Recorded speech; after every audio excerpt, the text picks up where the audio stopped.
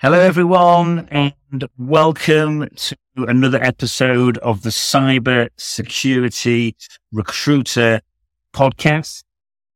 I'm going to try, I've been practicing before we come on air to get Marcos's name. So I'm joined by my guest, Marcos Vinicios Penha. Marcos, how you doing? Yes. Hello, Thomas. It's close. It's Marcos Vinicios, but people usually call me MD because it's easier. You could have told me that before. MD's for everyone listening. I promise I did get it perfect just before we hit record, and now we're on record. I've messed it up, but no, MD's perfect. I'm going to do you a bit of an intro, MD. Done some speaking, very experienced, been a technical manager, worked for big logos like Tata Consulting, currently the director of adversary simulations. And so got absolutely boatloads of SAM certifications, offset certifications, CrowdStrike certificate. I think you've got 30 certifications in total, which we're going to get into. But I've done you a little bit of an intro there, MD. If you can never do it as well as you. If we can start by you telling me and the listeners who you are and what you've been up to career-wise over the years, my friend, if that's cool with you. Sure. Yeah. So first of all, thank you, Thomas, for this opportunity to participate in your podcast. And for the listeners, hello, my name is Marcos. As I mentioned, people call me MD. So regarding the present, I just changed to another company and position. But until then, my work as director of adversary simulation consisted of creating and growing a team of highly skilled professionals in breaking stuff. And that was here in Canada, but I had professionals in Brazil, and what we're planning to grow globally as well, to the US and so on. So I would say that my technical background was the main driver during my career progression to this leadership function. And right now I'm transitioning from this consulting services to the financial industry. And it requires a different mindset. So I'm very excited about it. But now, talking a little bit about the beginning, my interest in computers started when I was only 5 years old, specifically in 93. My father is responsible for that. He had recently migrated from telecom to the IT area, and that's the early 90s. So at that time, having a computer at home was something rare in Brazil because I'm Brazilian. And for example, the internet became publicly available for us in 95. But in 91, he was traveling to the US to study CCPAP. So because of things like that, I had access to some really cool stuff ahead of time. Things that some friends only got access like 4, 5 years later. And then I remember I'd say 13 years, I was installing Linux, playing with Nmap, playing with some basic exploits from Packet Store. And at that time, I remember watching Matrix. Do you remember the movie Matrix? Yeah. Thomas? Yeah. Pretty cool, right? Yes, I am that old. Don't worry, I'm definitely that old.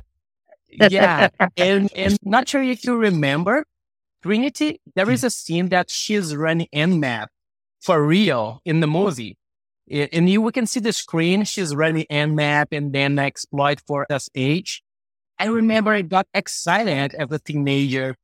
And that's when I remember that things changed for me, because that's when I decided to do that for a living. And with 14 years, I got my first part-time job. I remember it was a university, and I had root access in all Linux servers thanks to the one RC vulnerability affecting Samba. If I remember correctly, it was 2.2.6, the version. So this event made me progress in that institution while I was only a teenager. And I would say that because of these things happening, things happen naturally to me. I kept putting effort into something that I loved, and the reward and recognition came as a consequence. So this would be a quick summary of my career and my life.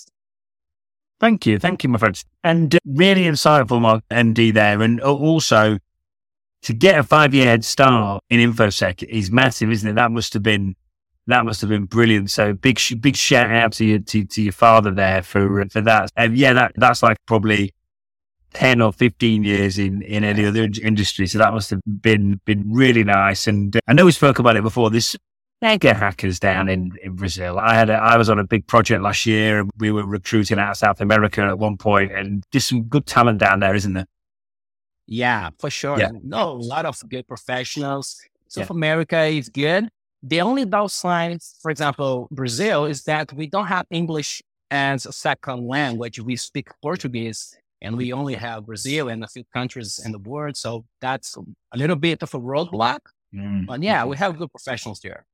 Yeah, very good. Very good. Okay, I know I mentioned it at the top of the show, but I do want to talk about your certifications. Like I said, you've got 30 on your LinkedIn profile. If it's cool with you, we'll post your LinkedIn profile in the show notes when we release this episode.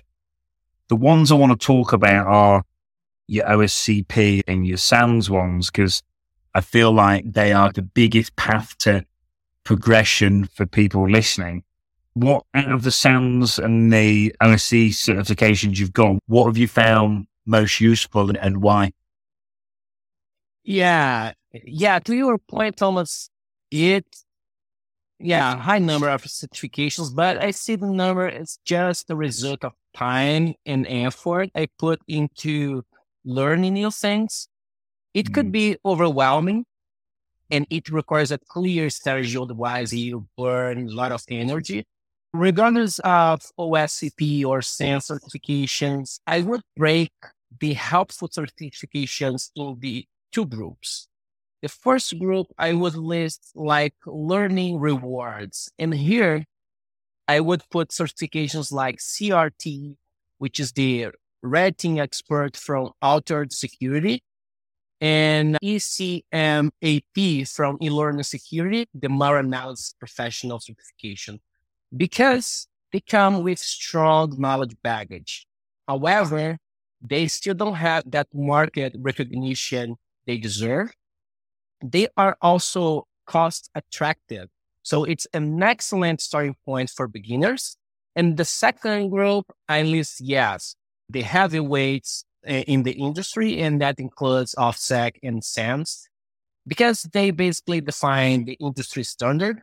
And for example, SANS released the CyberLive, which is the practical exam, which is pretty cool.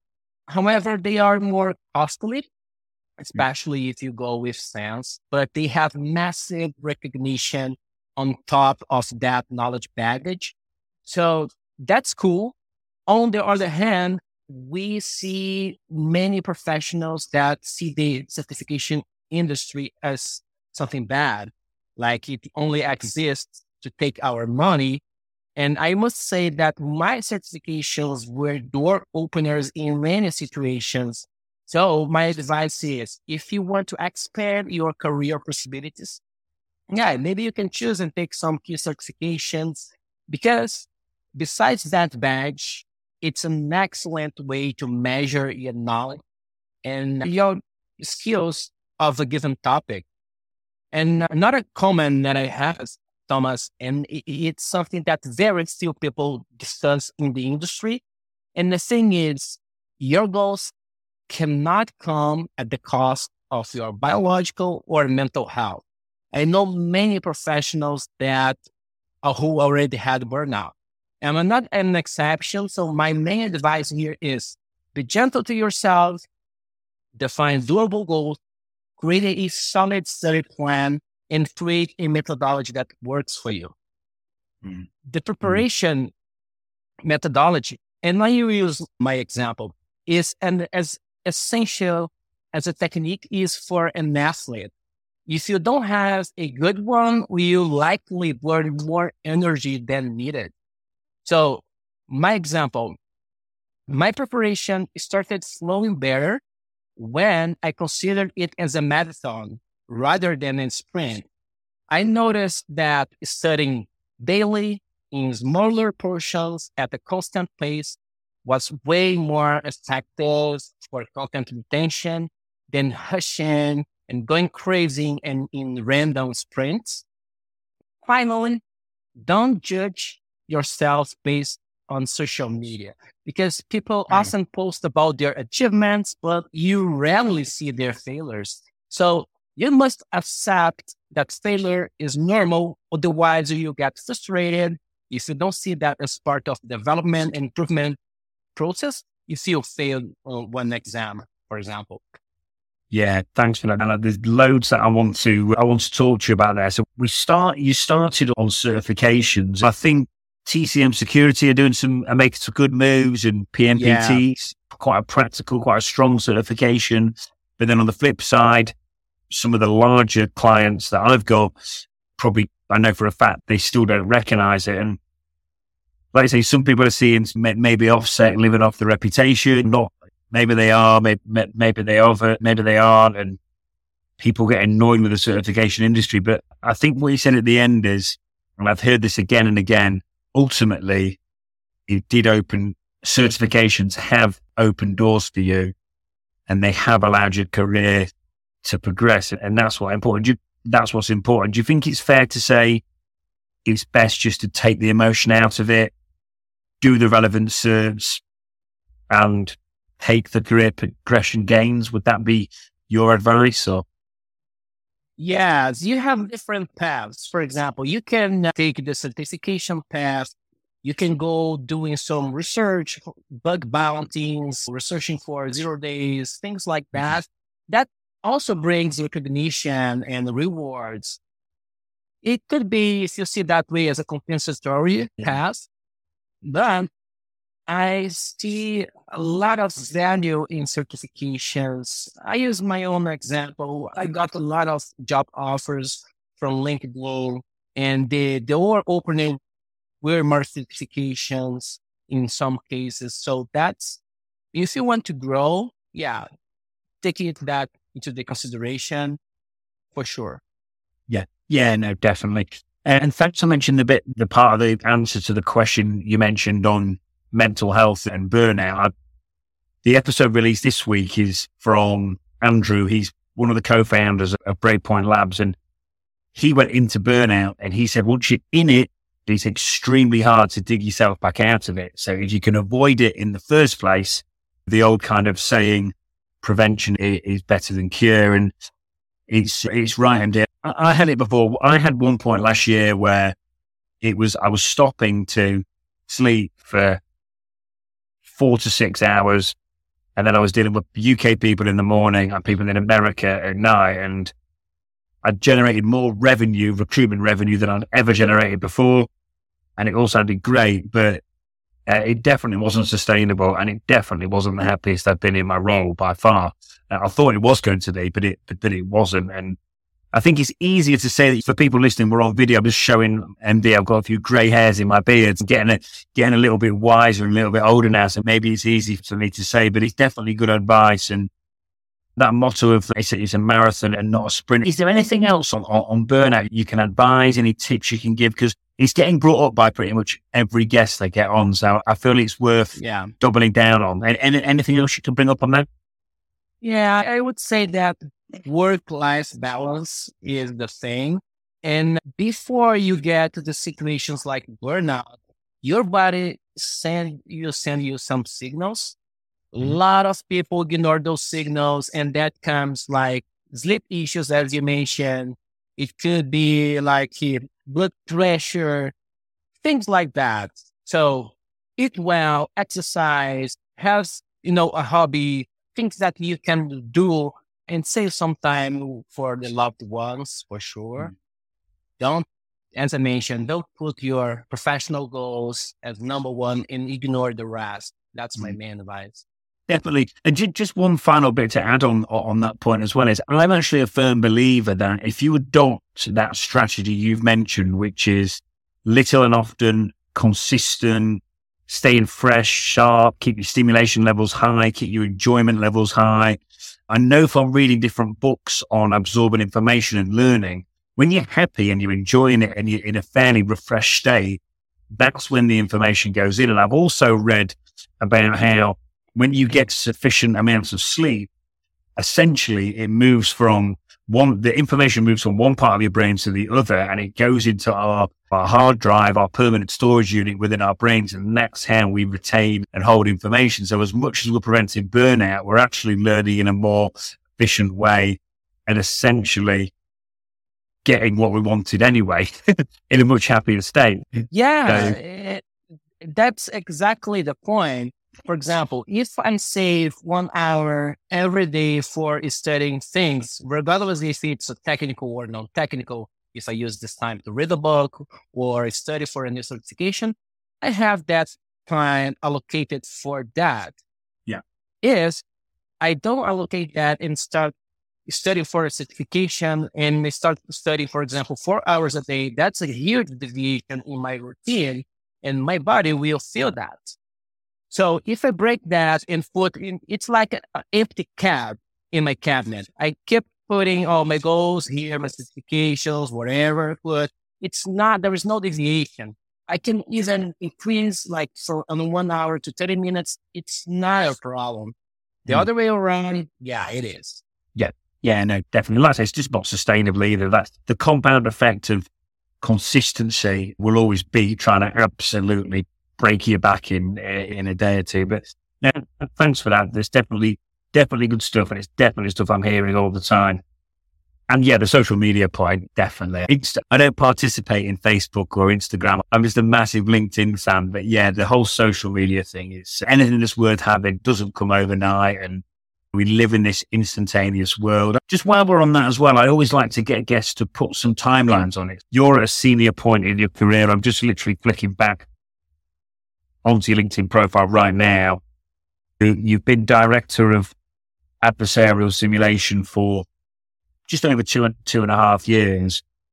If I'm listening to that now, before you were a red team manager, if I'm listening to this now and I'm maybe a year in, 2 years into my career, and I'm wanting to get to director level, wanting to get into a leadership position, how long should that actually take? How many years should I expect that to take? It depends. I think it depends on your effort in progressing in that career. I would say that to develop those soft skills, it takes at least a year, right? Because you need to build a solid vocabulary. You need to have a good emotional intelligence. And those are things that you can learn as well. It's not something you were born with. So I would say don't have a specific number for that, but I don't see that happening less than a year, maybe 1 year and a half, because it requires more than the technical skills. And it's common, right? It's common to see technical people getting promoted to leadership and then things getting wrong because they cannot handle those new tasks. And it became a mess. Yeah, definitely. It's interesting what you say there about just emotional skills and soft skills. And also when working on a consultancy basis, I just think a certain amount of commercial awareness of how different businesses and industries and different business models work and function. If you're dealing with, say, a financial hedge fund trading type industry one day, and then maybe next day you're dealing with something in healthcare, I think to have that commercial awareness and stuff like that, the end clients are going to appreciate it more. It's going to make you more likely to get progression to a leadership position. But like I say, that type of thing comes with a certain level of maturity, like I said, a certain level of time and just learning things and just generally being in the commercial world, doesn't it? Yeah, for sure. Yeah, cool. And I'm a big advocate of personal brand on LinkedIn. I know your public speaking is a huge part of that. Can you tell me and the listeners more about your public speaking? Give us any advice, tips, hints for any guys or girls listening that are thinking about putting themselves out there and speaking with the InfoSec community. Yeah, definitely, Thomas. I cannot agree more with you regarding the personal brand and public speaking because you can be brilliant, but if you don't shine, you won't have access to some opportunities. And many of the remaining ones will take longer to come to you. It's Right. common and very common actually to see skilled cybersecurity professionals uncomfortable with public speaking. But as I mentioned, this is a skill you can develop, but it requires patience, time, and exposure. I remember citing my anxiety when I started speaking, especially to groups larger than 10 people. So I suggest getting as much speaking exposure as possible.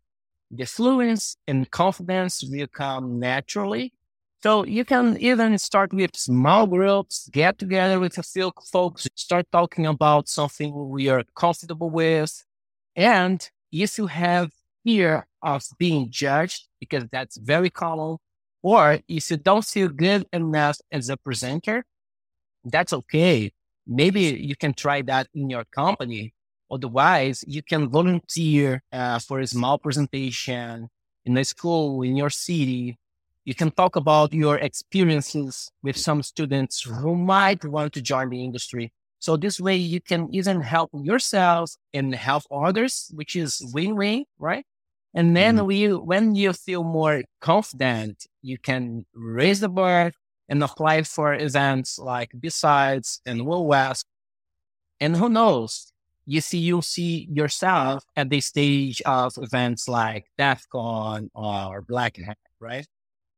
Yeah, no, definitely. And thanks for being so transparent and honest about how you feel when you speak, because it is nerve wracking. Like, I don't do them much, but I do LinkedIn lives, MD. You might have seen a few. When I do it, I'm not too bad on this now, me and you now. Yes, it's being recorded. Technically, we're online, but it's not live on LinkedIn or anything like that. So I'm okay. But those LinkedIn lives, I get so, so nervous. I can't do any work. I can't do any recruitment about 2 or 3 hours before a LinkedIn live because all I can think about is the LinkedIn live. So like my afternoon is just gone. Like, Yeah, you know, it's a roller coaster of emotions, right? You get so excited, and then there's the anxiety. It's hard to think, to have like a lot of thought and articulate some idea when you are yeah, in such a storm of emotions. definitely, definitely. And I think as well, it could be different for anyone. Like me and you were talking about speaking on stage. For some people, that might be a step too far. Maybe for some people listening, they're thinking about doing their first LinkedIn post, or they're thinking about starting a YouTube channel, or maybe they're just thinking about updating a GitHub repo. It could be anything, but I think, like you said there, we all feel the same. Whatever anyone says, even the most confident person, in my opinion, still feels anxious. They still feel all those feelings of anxiety. They're just channeling them slightly better, or they're just channeling them into a positive way rather than a debilitating way. And I think that's all it is. We all feel them. You've just said it there. And I know myself, I get super nervous when I'm doing anything live. But so I think a lot of it is a case of, would you agree it's a case of just saying, you mentioned there starting in smaller groups, working your way up. And I think some of it as well is just doing it and just forcing yourself out of that comfort zone, isn't it? Yeah, exposure. I Mhm. had to fight hard with my anxiety. I started doing things like that, and one thing that helped me a lot was this group we had in our city in the field when we used to talk about cybersecurity. Informal, we had a lot of friends there. So it was a little bit more comfortable for me to start speaking with that audience. And Mm. then I started to raise the bar. I tried the first one, I think it was OWASP. I was very nervous and sweating a lot. Thankfully, I was using like a dark color shirt Otherwise, they would see me sweating a lot. But I see if you don't get exposure, you never overcome that. Yeah. I think when you feel uncomfortable, it's a fact. It means you are growing as a individual and as a person. But I like that advice. Black shirt, black t-shirt. So that's good advice. I like that one. But yeah, and a phrase I always use, and I use it again and again, and I want to keep saying it, but it does, from a recruitment standpoint, from a career progression standpoint, it makes your resume 3D. If there's a version of you, MD, and there's two of you, and one of you does public speaking, one of you puts themselves out there online, pretty active on LinkedIn, maybe doing stuff on GitHub. The one that has got that 3-dimensional element to their profile, i.e. they're active online, that is the one that's getting the interview first, or is definitely these days more likely to get the job. And it's the one just that every employer across the board is valuing more and more. So it just helps in so many ways, doesn't it? Yeah. Thank you. I know you're an AI lover. I know that we've talked about it before. I know some people love it, some people hate it, some people are scared of it. I think at times in recruitment at the minute, I know it's maybe getting a bit overused, and I'm conscious of it. I'm trying to do a lot of personalization on different videos and stuff I'm sending out at the minute, because I'm aware that pretty much everything can be automated these days. But I know we spoke about it before. I do think there's a definite place for it. It can be used. If I'm a cybersecurity professional right now, or a pen tester, or a cloud security engineer, should I be scared of AI? Do you think it's going to take my job? No, I don't see it that way. And yeah, I agree that this is a hot topic right now. But yeah, to my previous point, I don't see AI taking your job as a pen tester or a cybersecurity professional engineer, unless you are doing repetitive work like checklist. And here is my opinion about that. At the moment, AI plays a significant role in automation, but it still cannot replace creativity, cannot replace innovative thinking. Machines can work impressively well with massive amounts of data, repetition, pattern recognition. But the caveat here is that every solution comes with other problems to solve. So in short, the answer will be no. You should not be scared of using AI. Actually, you should be scared of not using it. The recent GPT models, I see them as game changers, not only to Red Team, but to the whole tech industry. And I remember, for example, when I had to spend hours and hours creating script templates for exploitation or small tasks, I used to have a folder on my computer with different script snippets.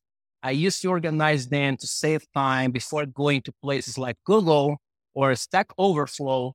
And that's because it's hard to remember all the terminologies, all the function names when working with multiple programming languages, for example.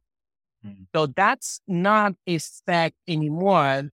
For example, what was before 3 different scripts for fuzzing a specific protocol, depending on the programming language, now it's just a single prompt. If it simplifies or automates something, I'm game. Yeah, no, definitely. So in a nutshell, don't be scared of it. Be scared of not using it. It's a massive time saver. And by the way, I agree. This isn't my original thought process. I heard this on a podcast yesterday and I couldn't agree more. No matter how good AI gets, there's a point where you just want to speak to a human. Like if me and you are talking about recruitment services or pen testing services, no matter how good that robot is, I do think there's a point where we just want to speak. We actually do want to speak to a real human being. I think getting that good is quite a way off. But even if it does, I think that human touch will always be required. So I think you might have answered my next question already, but I'll ask it anyway, in case you've got any additional points that could benefit the listeners. How can AI be used to make things better in cybersecurity and enhance an individual's capabilities? I know you've mentioned time saving. You haven't got to take as long writing exploitation scripts. Is there anything else in your job role that you've utilized AI for that could help everyone? Yeah, for sure. I can start this answer with a funny story. I saw a post from a random guy on LinkedIn. Maybe you saw that as well the other day. And this guy basically said something like, thanks to ChatGPT, now anyone can be a hacker. And I had the impression that a project for a nuclear bomb was released. I remember I heard similar stuff when Metasploit was released 20 years ago. Regardless of the operations easiness, to be classified as bad or not, those tools still require someone bad operating them, right? So I see this speech as superficial, outdated, and people must move on and adapt to the technological change. Otherwise, it will be like, oh my God, because of this tool called SQL Map, now anyone can hack my website with a single command, one line command, and this resistance doesn't help them at all. Yeah. Actually, in my opinion, if your website has an injection vulnerability, someone will hack it sooner than later, regardless of the tool.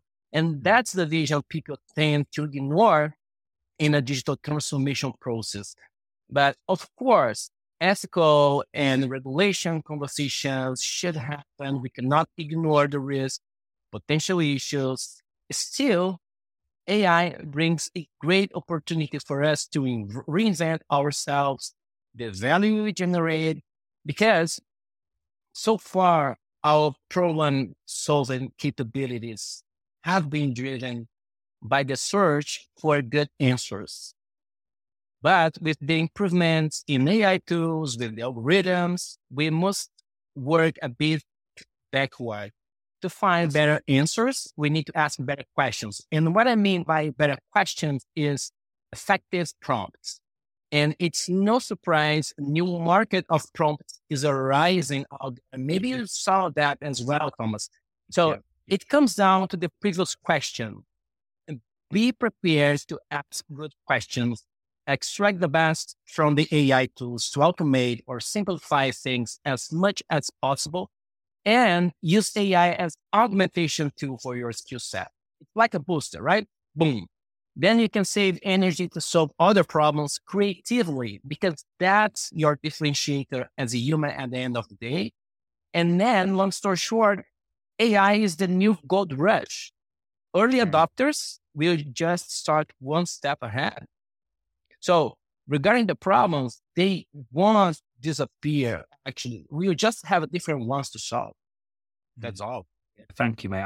I like that. And like you said, adopt it well, get good at it quickly, and free some of your own time up for things like research and development, getting some extra certifications. It's going to basically give you extra hours in the day. And yeah, just to pick you up on that point, that the prompt is I know that's a huge thing with ChatGPT. Have you got any, I know you've mentioned the importance of it. Have you got any hints, tips, hacks, info you can give me and the listeners in terms of getting good at prompts? Yeah. So there are some marketplaces you can find on the internet. I don't have on top of my mind anyone, but there are many, and you can build your own templates. I suggest using things like Jupyter notebooks to share the prompts you have with your team. And then you can readapt, create some baselines and use that, not to rework or things like that. But yeah, so I forgot the website. I think there is an AI for that. I don't know the exact name. Maybe we can share later. But there are some marketplace for prompts there. Yeah, we can definitely put it in the show notes after me and you can have a look once we finish the show, or we can just ping each other on LinkedIn or whatever. But yeah, essentially, if your recon skills are on point, you're going to be able to find out how to get good at prompts. It's just having the desire and the want and the drive and the willingness to embrace the tech and really go for it. It's funny because it's like I said, well, it won't be the end of it. I can remember when LinkedIn came out, it was like, well, no more recruiters anymore. No one will need a recruiter because LinkedIn's here. It was like, so it's the same now with AI. So I think saying embrace it and resist it. If you resist it too long, you're going to be playing catch up for a long time. But thanks for those giving us those ways that it's made your job easier, MD. In terms of, we've covered quite a bit on AI. I was going to ask you how it could enhance capabilities. I was going to ask how it could make life easier, better. I think we might have covered anything. Do you think there's anything else on the AI piece that's worth us mentioning, or have we boxed it off, do you think? Yeah, I would mention one example. I was using my last AI research relates to threat modeling automation for API. So basically, I used some tools to read Swagger and open API files describing the API communication structure, and used those tools to support me in identifying potential attack scenarios. And other examples for automation of tedious tasks are, for example, building ROP chains for binary exploitation, because this is really hard. Plugins for malware analysis that you can connect on Ghidra or IDA Pro. And from the defensive side of things, it's tough as well. The possibilities are many, especially because of the adoption of DAC. It stands for detection as code. So basically, you can use AI to create detection use cases based on a prompt or a log snippet. Let's say you got breached. You get the log snippets put on the AI, and then you have the use case for detecting that moving forward. So this approach can save hours and hours of trial and error. And the other aspect of AI is that it doesn't mean that the content you get is correct, because it is AI generated. I experienced some issues. For example, when I was creating assembly code for exploitation on Windows, even after instructing the API to use Windows API, the function was terminate process. And that's obviously terminate the process. So I showed all the function expected parameters. So the AI returned the whole code correct, but the terminate process, it used the interruption 80 instead. Interruption 80 is a system called commonly used terminate process on Linux, not Windows. So that's an obvious example, but I saw many others where the content is slightly different from the correct one. So it seems that when it cannot connect the puzzle pieces, it goes toward an inference path. So my conclusion about it is that don't blindly trust what you get. Double check what you get, build the foundation knowledge to understand what's being generated, how and why. Without this foundation knowledge, you just be copy and paste, and your job will be filled by an AI for sure. No, and that, by the way, thank you, because that is a massive point. Like this isn't a I don't need to bother learning about. You mentioned threat modeling for API there. You mentioned binary exploitation. This isn't don't bother learning about it. Don't bother finding out about it. This is you know about it. Your knowledge is strong. You're very good at it. You're just using it to save time. And I think essentially proofreading and checking what's going on, that is major, because that could make someone look. That could make someone look pretty stupid, couldn't it? If that's not checked. I don't know if you get it, but I get hit with emails all day long trying to sell me rec tech, we call it, technology for recruitment companies. And some of the stuff I'm getting, I can tell it's done by AI, because some of the stuff it's saying just doesn't make sense, and it's just not been checked, and this, that, and the other. So you're making a lot of sense. And by the way, it really does sound like you're utilizing it really well. Like some of the things you've described there, like you're using it for defensive stuff. Like I say, you're using it for really sophisticated, complex tasks. such as binary exploitation and other things like your threat modeling. It sounds like it definitely sounds like you're miles ahead of most. And I know I'm pushing you on it, Andy, because I keep asking you again and again, but you keep giving me great snippets of information. Is there anything else? Because you've given us like 3-4 extra really cool things there. Regarding AI, I think I covered pretty much. Obviously, it's a superficial analysis here. Otherwise, we would spend hours and hours. But the long story short is that I use AI as my assistant. So it's right here besides me, helping me with all my activities daily. Yeah, brilliant. Yeah, thanks for that, mate. And that's really helpful. Definitely sounds like you're really leveraging it a hell of a lot. Okay, my friend, your communication skills are strong. We've touched a bit on this about 15 minutes ago. I feel like we always talk about the skills gap in cybersecurity. We always talk about the skills gap on the technical side of things. I think there's an even bigger skills gap when it comes to communication skills. Any tips or help we can give the listeners on how to get better at communication skills? And also as a leader, and as someone at director level like you are now, can you just tell the listeners, if you think communication skills aren't important, can you explain why they are? Yeah, definitely they are important because that's the entry door and it's a path for you to have a higher position, go to the leadership path. If you want to stay in the technical field, that's fine. But if you want definitely go in this leadership path, I would recommend improving your communication skills.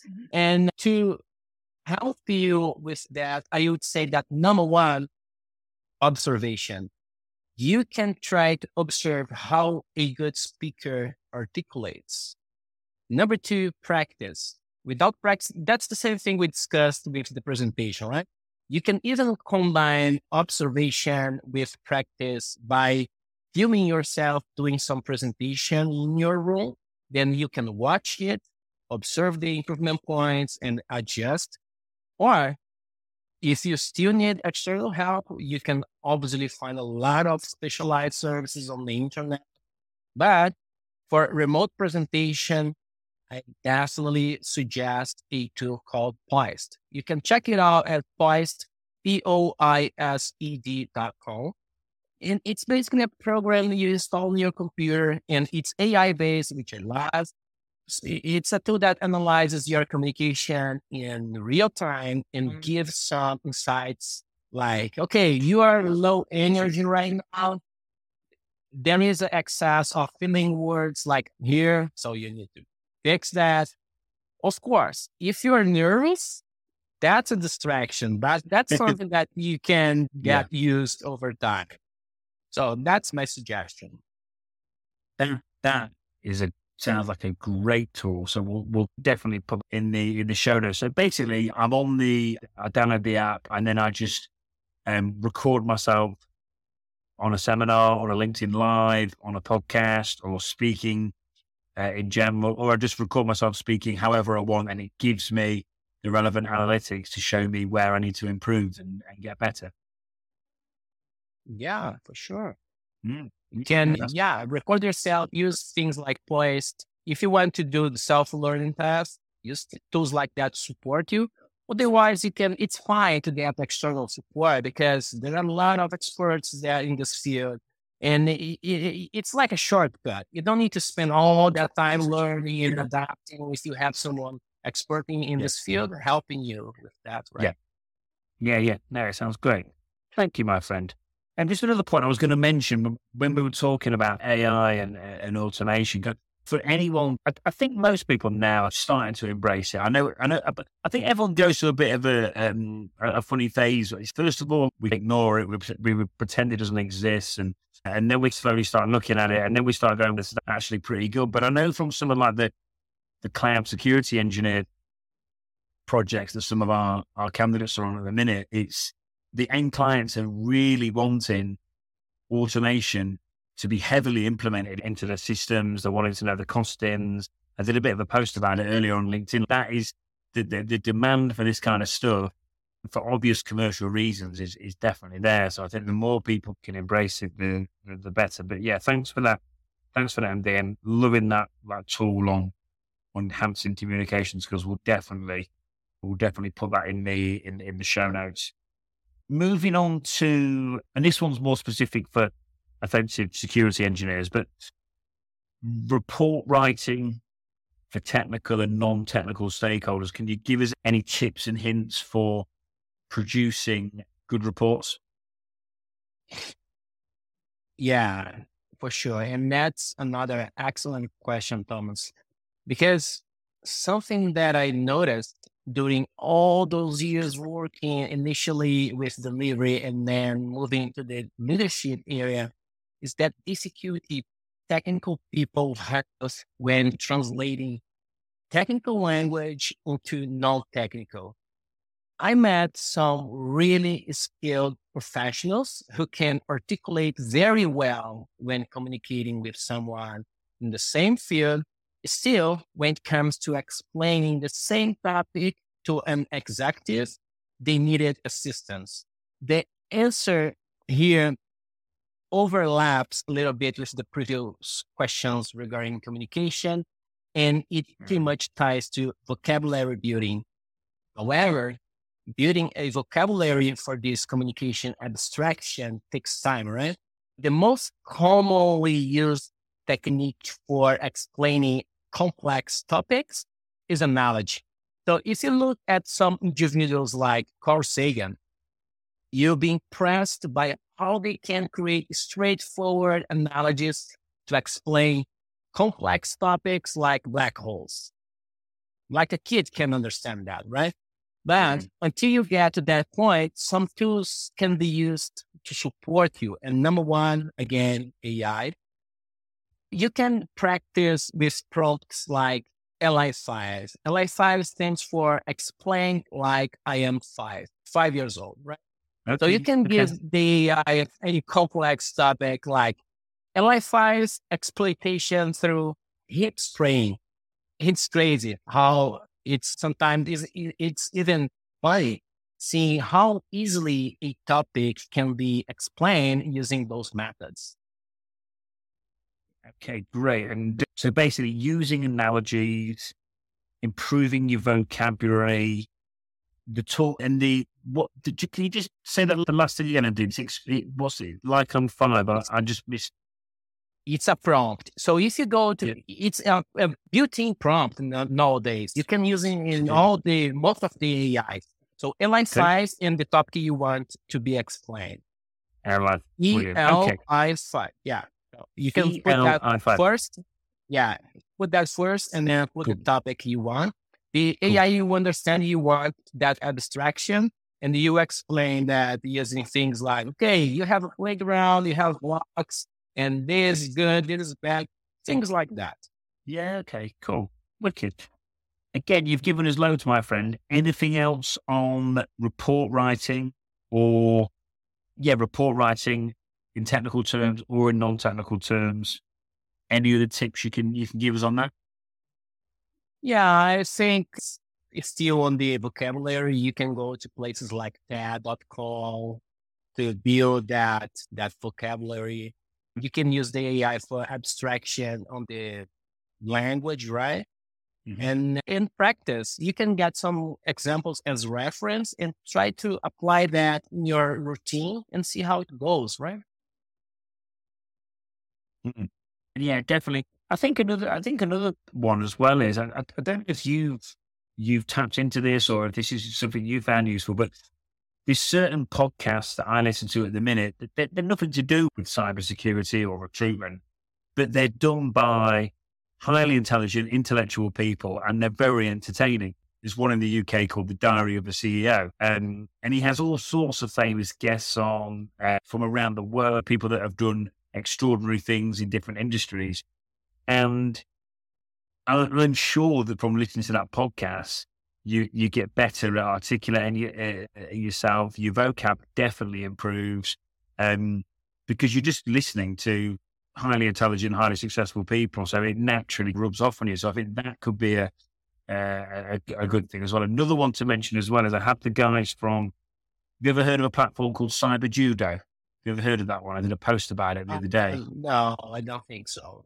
Yeah, they came on the other week and they've produced like a platform for report writing, hacker mindset, everything like that. So I just think in general, there's loads of resources out. I think a lot of it is attitude and really wanting to push yourself forward and having that drive, isn't it? But if you can utilize the AI as well, then it just gets a bit game changing, doesn't it?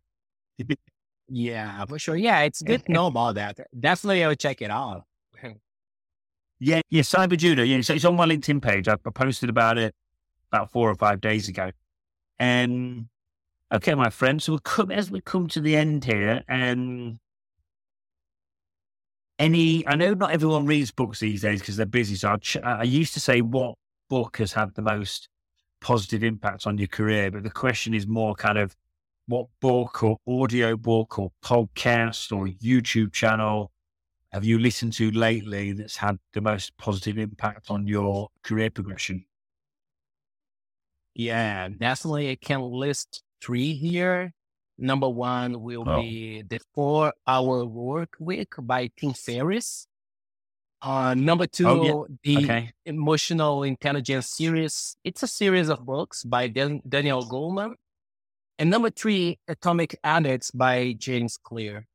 Note that I did not mention any technical book, and I did that on purpose because we are constantly swamped with specialized technical content, but technical people tend to stay in this learning zone.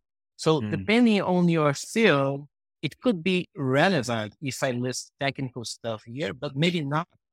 So I recommend those books regardless of your expertise level or industry, because they play a significant role in my career, and I hope the listeners will enjoy it as well. Yeah, no, thank you. Thank you, my friend. And I don't want to tell the listeners everything about those 3 books because I want them to read them. But can you maybe tell us one key learning that you took away from each one of those? Yeah. So basically, if I can summarize the 3 books in a few words, would be create wealthy habits. And that is related to what we discussed about mental health, biological health. Create this wealthy routine and try to work out your soft skills with that same effort that you put on your technical skills, because regardless if you want to go the leadership path, that will be helpful in your career regardless. So that's my thoughts on that. Thank you, my friend. Thank you, MD. And I promise you an hour. So I'm only going to ask you one more question. I'm going to ask you just on OSCP. I know you've got the certification. In my opinion, it's the biggest HR buster go in terms of career progression, getting you the interview and moving you forward. Any tips you can give the listeners, for anyone listening who's preparing for OSCP or thinking about taking it? Anything that you know now that you wish you knew before you took the certification that you can say? Yeah. So when I took the OSCP, it was 2019, and the hardest topic is not there anymore, which is buffer overflow. It was replaced by Active Directory Security, which is very relevant nowadays. But I took the CRT, which is overlaps a little bit. But my advice is, go for it. It takes time, especially for beginners, because you need to build some foundational knowledge, especially because this exam is broad. You need to know Active Directory security. You need to know Linux security. You need to know Windows security, different OS, and it takes some time, right? But when I took this certification, it took just 24 hours for me to start receiving job offers from companies looking for, wow, that's true. 4 hours later, when I posted on my profile, I started getting offers from companies. So that's speak for itself, right? Don't need to pick anything else. If you want like that booster, definitely OSCP is a great starting point. And then you can go with the OSCE 3, which is really cool as well. Yeah, thank you, my friend. And yeah, no, that's an interesting and it's a nice place to finish that you OSCP on LinkedIn, job offers within 24 hours. Does not surprise me. Thank you. MD, is there anything I should have asked that I haven't? Is there anything that we've missed out or anything else that needs covering, do you think? Or Oh, no, I think I enjoyed a lot of this conversation. We discussed a lot of things like AI, career progression, mental health, soft skills, communication skills. I think this was a great conversation, and I think we covered everything I had in mind. definitely, my friend, definitely. So, MD, thank you. Really enjoyed that episode, my friend. Couldn't agree more with what you just said. There's loads for the listeners to get from that, whether it be leadership, technical, really unique spin on the show as well. We've not had anyone come on the show yet talking about AI in any form. I was going to say in any depth. I don't think we've had anyone talk about AI at all. So thank you. I know I've learned some interesting things from listening to you. So thank you, my friend. And I'm sure I'll see you soon. Thank you. Yeah, let's keep in touch for sure.